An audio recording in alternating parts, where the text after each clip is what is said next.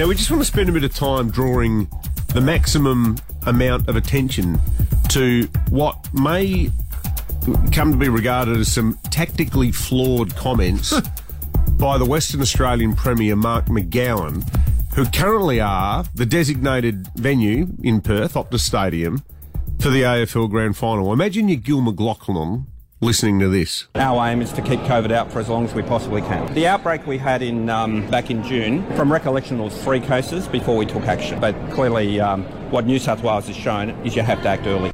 Now, we've been talking to senior state government sources who have said that they wouldn't discount a grand final being held at the Adelaide Oval. Well, we should just give some context to those McGowan comments. He was saying that in a conversation around, so would you ban fans from coming to the grand final? Yeah. If there are any cases. Now, and he said yes. Yes.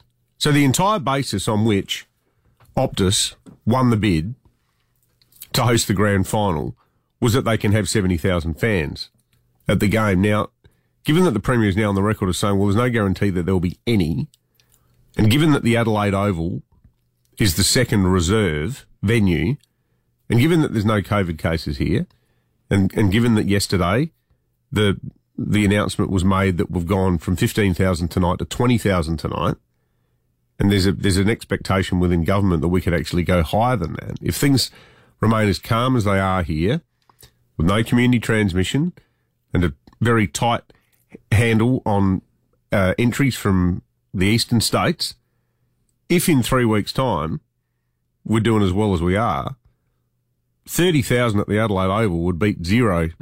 Sure does. In Perth.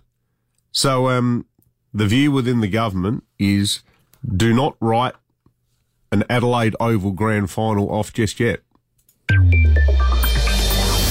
Look, I mean, it may not materialise and play out this way, but people have spoken about McGowan's strength in the electorate as being buoyed by his tough stance on borders and restrictions in Western Australia.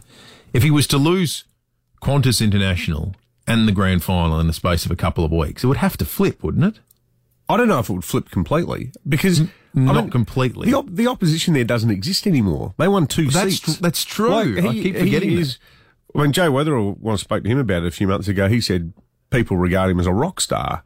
I don't think they do in quite the same numbers. But if you talk about his current approval rating, it's about 92%. Yeah. Like, it's more than 90% approval.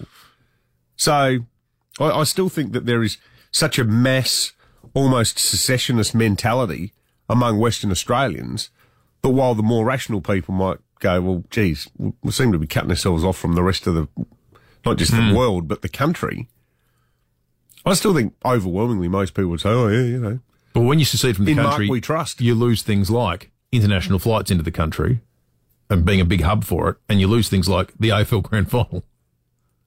Yeah, but do most people care about that in Western Australia? I don't know. Well, it is a bit of a risk for McGowan. Absolutely. But, you know, whatever the case, we could be the happy beneficiaries of it. Yeah, most definitely. All right, let's